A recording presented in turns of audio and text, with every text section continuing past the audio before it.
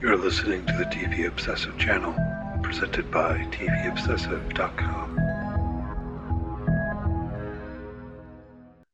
Why is Severance as popular as it is, or at least so immediately gripping to so many of us? I think it has something to do with how it lands precisely in our historical moment, not in the sense of the pandemic or ever-increasing political fractiousness, but in something of a broader sense pertaining to the zeitgeist of our times.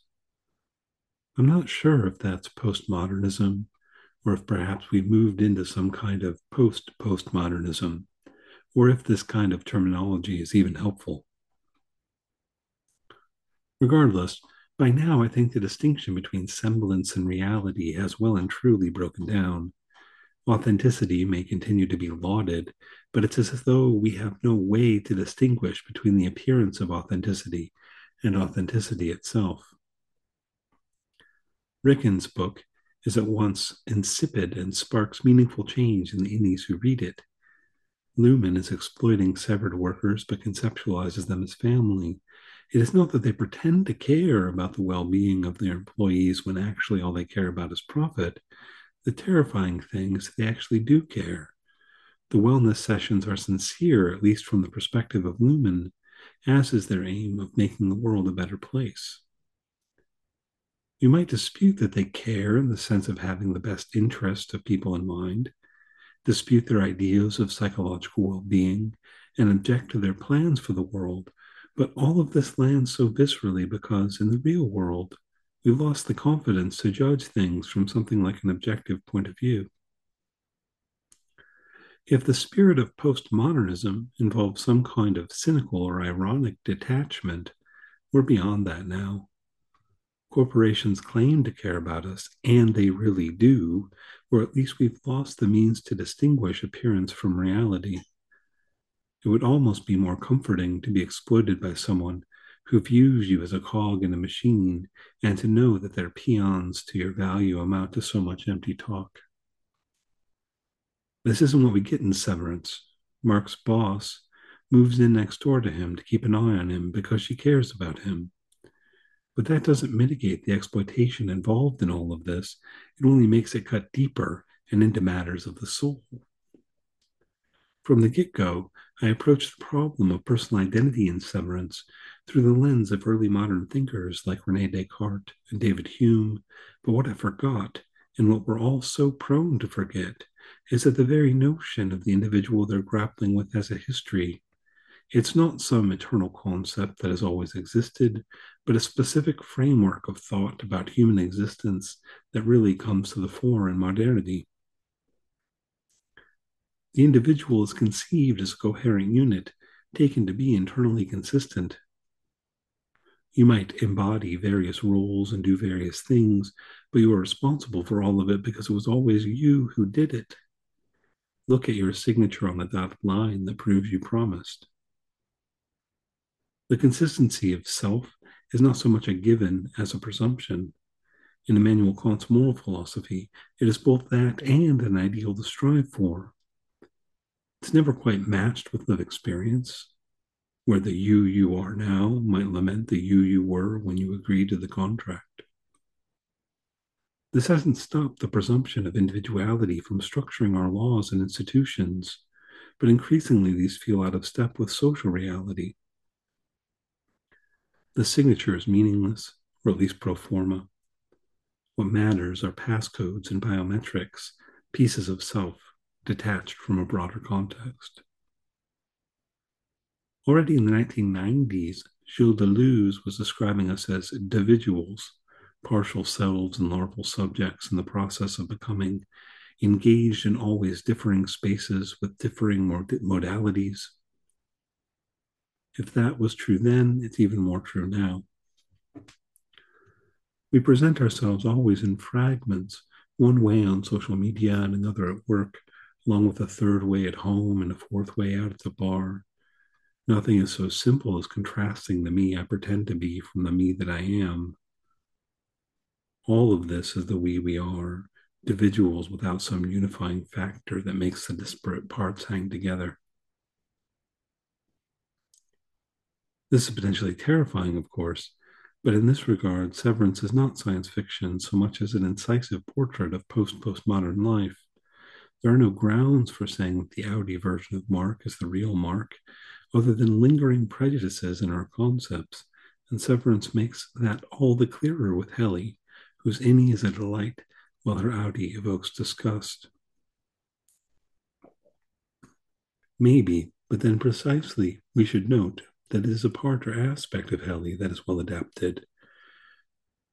This individual, who is a face on a screen and cannot even be taken to be the whole of the Audi, Helena Egan. There is no whole. That's the point I've been trying to drive home. If we are, as Jean-Paul Sartre would put it, condemned to be free because there is no pre-given essence to humanity or the self, Severance takes us a step further. There is no pre-given self. This doesn't stop us from engaging in bad faith and attempting to distract ourselves from the gaping abyss where our souls should be. Luhmann's Cult of Keir is an example of this, but it is paralleled by movements in the real world to do things like strip Buddhist meditation of its substantive elements in order to present its form as a supplement to late capitalism. Mindfulness increases productivity. The corporation cares about you and your mental health, and the real horror of this is that they really do, not that they are merely pretending to. Of course, there is a form of control at play, not just in the corporation, but through society at large, and it will not recognize certain desires. But don't you agree that those desires are problematic? Think about Milchik in the break room and the repetition of lines of atonement. He keeps saying that he's not sure he believes they mean it, and that's the thing. Luhmann is interested not merely in their workers going through the motions of apologizing. They want them to truly feel sorry. But it's not some depth of self they are getting to through this process so much as permutations on the surface. At a certain point, the line between pretending and meaning it for real breaks down. In some regards, Severance might get too outlandish to feel realistic with regard to its pseudo-religious elements, as with the Waffle Party, as much as I love it. But even here, or especially here, we can see the move to subordinate desire to the corporation, not by repressing it, but by channeling it in a different direction. How is this different from what Freud called sublimation, from religion? It makes sense that those who oppose severance seek reintegration, but that didn't go so well for Petey. Indeed, to have a separate consciousness thrust into one's own feels like a violation in its own right, even if you signed up for it. And from the point of view of modern individualism, many things, both in Severance and the real world, can only be conceived along these lines as a failure to respect one's own autonomy. It's a defining tension in Kant, and if you're interested in this, I recommend reading Alenka Zupanchik's Ethics of the Real, but it's also something that has never quite made sense.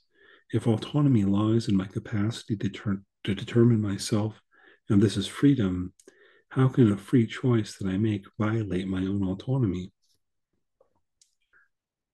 We only have to look to Severance for an answer, the starkest of which lies in the attempts to defend the severance procedure through an appeal to the free will consent of the person who has decided to undergo it.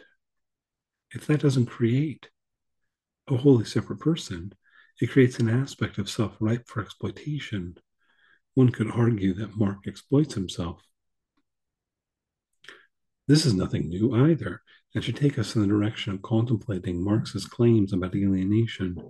Insofar as my labor is an expression of my being, the way in which capitalist modes of production serve to separate me from the product of my labor alienates me from myself. It makes this aspect of the self something other than me and takes it away as something I never even own. And this product does not have to be some manufactured good. Capitalism is perfectly happy to commodify time. In wage labor, I sell a portion of my life to serve someone else's ends quite literally, which may not be an objection to the practice and principle, but surely feeds into the origination of Severance's premise. Who hasn't while working a terrible job wish that they could forget that part of their lived experience or enact it to whatever degree possible through the mere force of imagination, a separation between their work persona and who they are in real life. Do you view those hours you spend at work as a part of your life? If you work from home, you may enjoy the freedom, but you were always at work. Deleuze suggests this difference between a disciplinary society and a society of control. In the former, one moves from one space of enclosure, school, barracks, factory, prison, etc., to another, whereas in the latter, one is never done with anything. There is no outside. There is freedom in this, and not just the illusion of freedom, but it is the freedom of a parolee wearing an ankle bracelet. Everything is under control. Severance is striking in how well it presents this world. It's funny because it's true.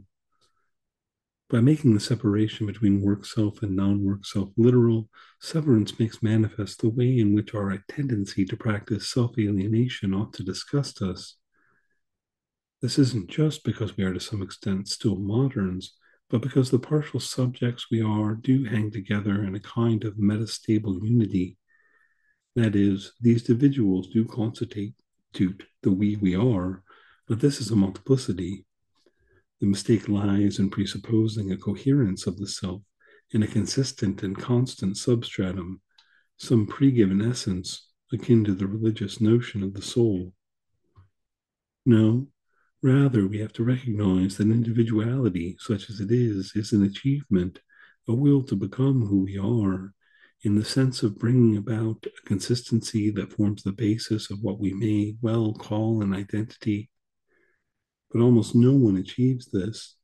It's easier to not try, less risky to simply go along and avoid the problem, as Mark does. Reintegration is dangerous, and the mind struggles to put inconsistent pieces together. At least this is how I interpret Petey's ailment and eventual demise, as though reintegration literally made his head explode. And maybe it isn't even a reasonable goal in this postmodern world. The individuals that form the we are aren't consistent with one another. But why should we value consistency? Why not value instead the freedom of processes of becoming that shoot out in multiple directions? The point is that none of us are integrated selves in the first place. At some level, Severance recognizes this, as in the differences between Miss Coble and Mrs. Svelvig, or the persona Rickon adopts as an author in contrast to how he is in day-to-day life. Nonetheless, the politics of Severance will depend on how it grapples with the question of reintegration. Various things are possible on this front. A restoration of self enacted by technological means that restores a kind of pre-severance normalcy would look like a happy ending, but be rather disappointing. Worse, though, would be if the Audis learned the lesson from the experience, reducing the innies to mechanisms of that growth while erasing their distinct status as persons. Even worse than that would be the narrative assertion of some inexplicable and thus unexplained substantial identity between Inni and Audi, some real essence in contrast to Inni and Audi defined in terms of mere appearance. These options aren't mutually exclusive. It may seem as though I am getting pessimistic about Severance, but I'm actually hopeful in the wake of season 1 that it will avoid the above pitfalls and remain true to its insight that there precisely is no substantial self beneath these differing personas. Inni and Audi may be appearances, but its appearances all the way down, a postmodern phenomenology of spirit. I can't tell you how Severance should resolve its central problem any more than I can provide the solution to 21st century political life or give you a guidebook on how to live. But perhaps there are possibilities for liberation in embracing our individuality and becoming the we are. And perhaps Severance is on the track of finding them.